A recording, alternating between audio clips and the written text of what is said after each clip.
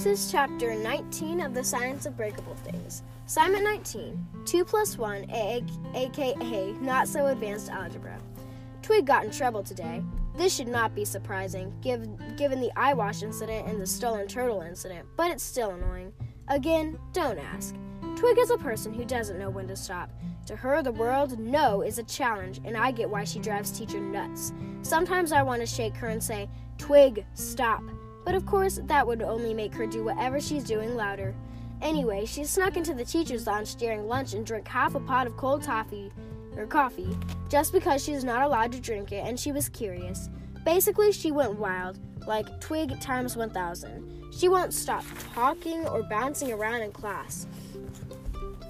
So, of course, she had to have a talking to from our principal, which is probably the 100th talking to Twig has had at this school. She told me I didn't have to wait for her after school, but I said I would anyway. I didn't feel like going home yet.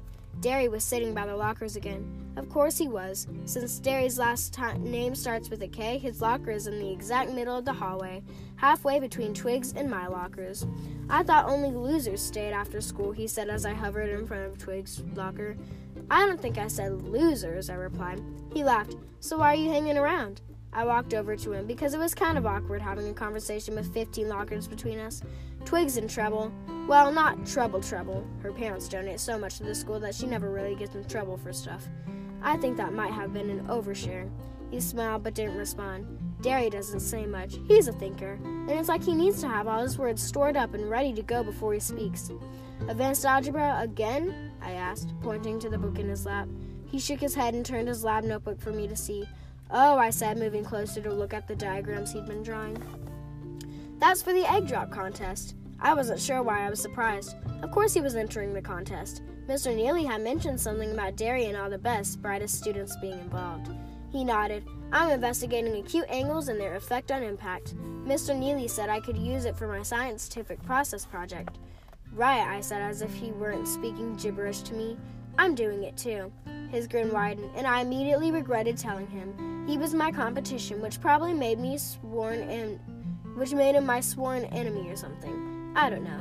I don't really do competitions. He scooted over on the floor, even though there was plenty of space, so I assumed that was a signal for me to sit. I sat. Have you come up with a design yet? He asked. You don't have to tell me if you don't want to.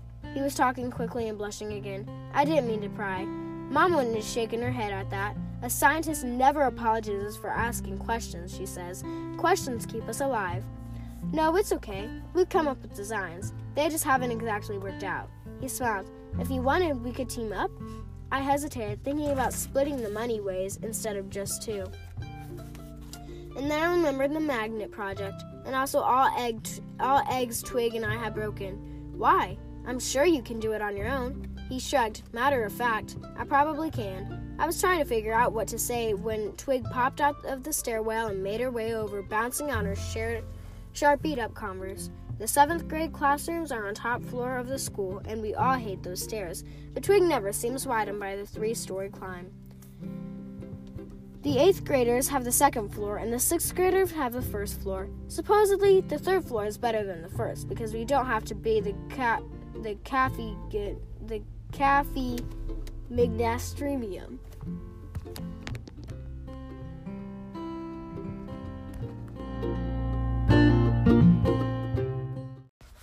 Okay, I'm sorry.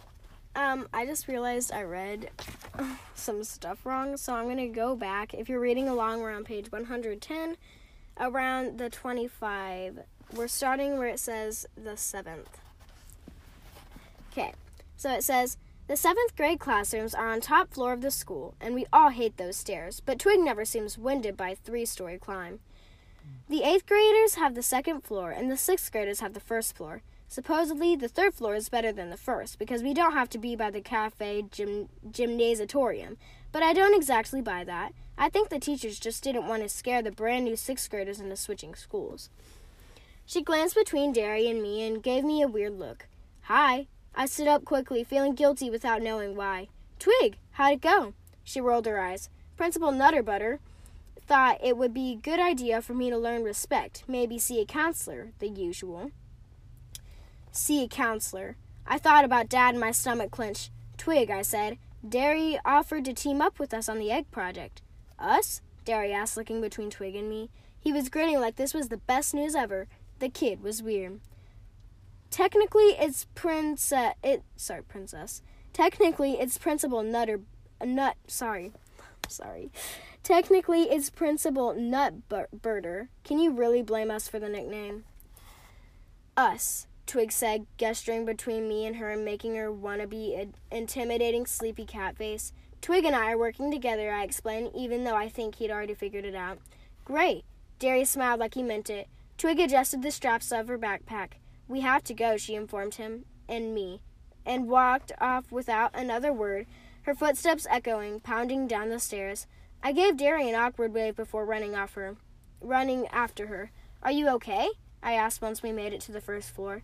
What is it? Am I not smart enough for you? Am I not good enough partner anymore? She asked. She walked out of the school and wouldn't slow down. He volunteered himself, I said. I didn't have anything to do with it, and I figured it couldn't hurt. You're the one who said we should team up with more often. Yeah, for class. This is for class, basically. I couldn't make sense of her. One second she wanted to work with Derry, and the next she didn't. Except we're doing it for fun, too. Together. We got into our bikes by then, and Twig swung her leg over the seat, hovering with her tiptoes touching the ground. I unlocked my bike. If he helps us, we'll get A's on our project, and we'll probably win the money. Who cares about the money? Twig asked. Like I said, sometimes Twig and I are from totally different galaxies. I care, and it would still be fun. I promise. Twig sighed up a windstorm, keeping her eyes on her bike. Fine. He can join us. I gotta get home now. My mom is having some supermodel friends over. She pushed her feet against the pedals and left me behind. I couldn't tell if she was lying, but either way, I wasn't invited. Either way, I'd have to get home eventually.